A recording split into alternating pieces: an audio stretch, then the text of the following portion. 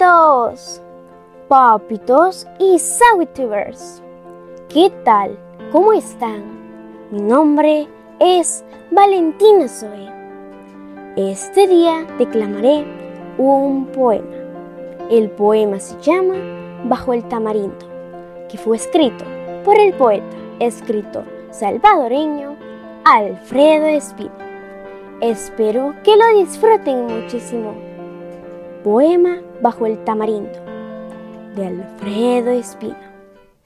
El viejo tamarindo, debajo la carreta, descansando a la sombra del árbol protector, y el boyero que sueña con sus horas de amor, en la fuga tranquila de otra tarde más quieta.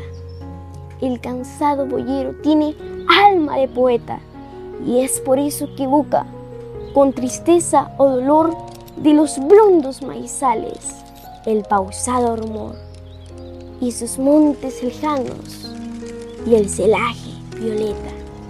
Pobre, triste boyero que sueña en el regreso a su humilde vivienda, donde le aguarda el beso de unos labios que saben a miel de colmenar. Se ha quedado soñando con sus montes lejanos y ha cruzado en el pecho sus dos trémulas manos al oír en la iglesia las campanas llorar. Amiguitos y papitos, los invito a suscribirse a mi canal de YouTube, Valentina Zoe TV, a que le den like a mis videos y que activen la campanita de notificaciones para que sean los primeros en ver y disfrutar mis videos que yo les preparo con mucho cariño y entusiasmo para todos ustedes.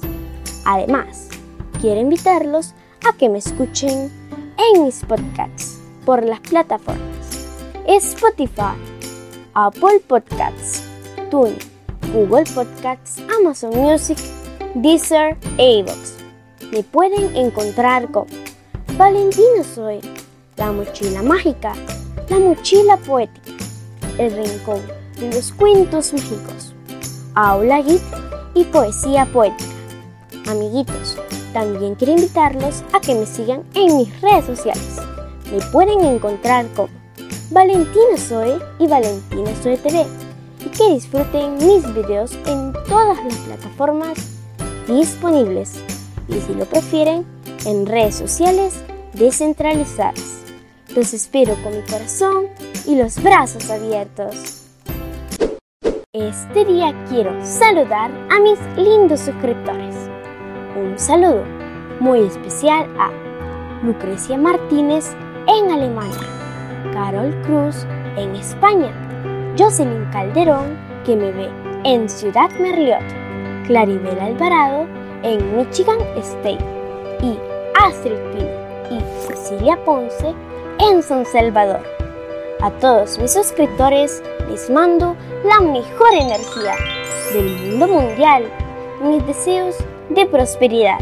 Les mando muchos besitos y un fuerte abrazo. Nos vemos en mi próximo video. Bye.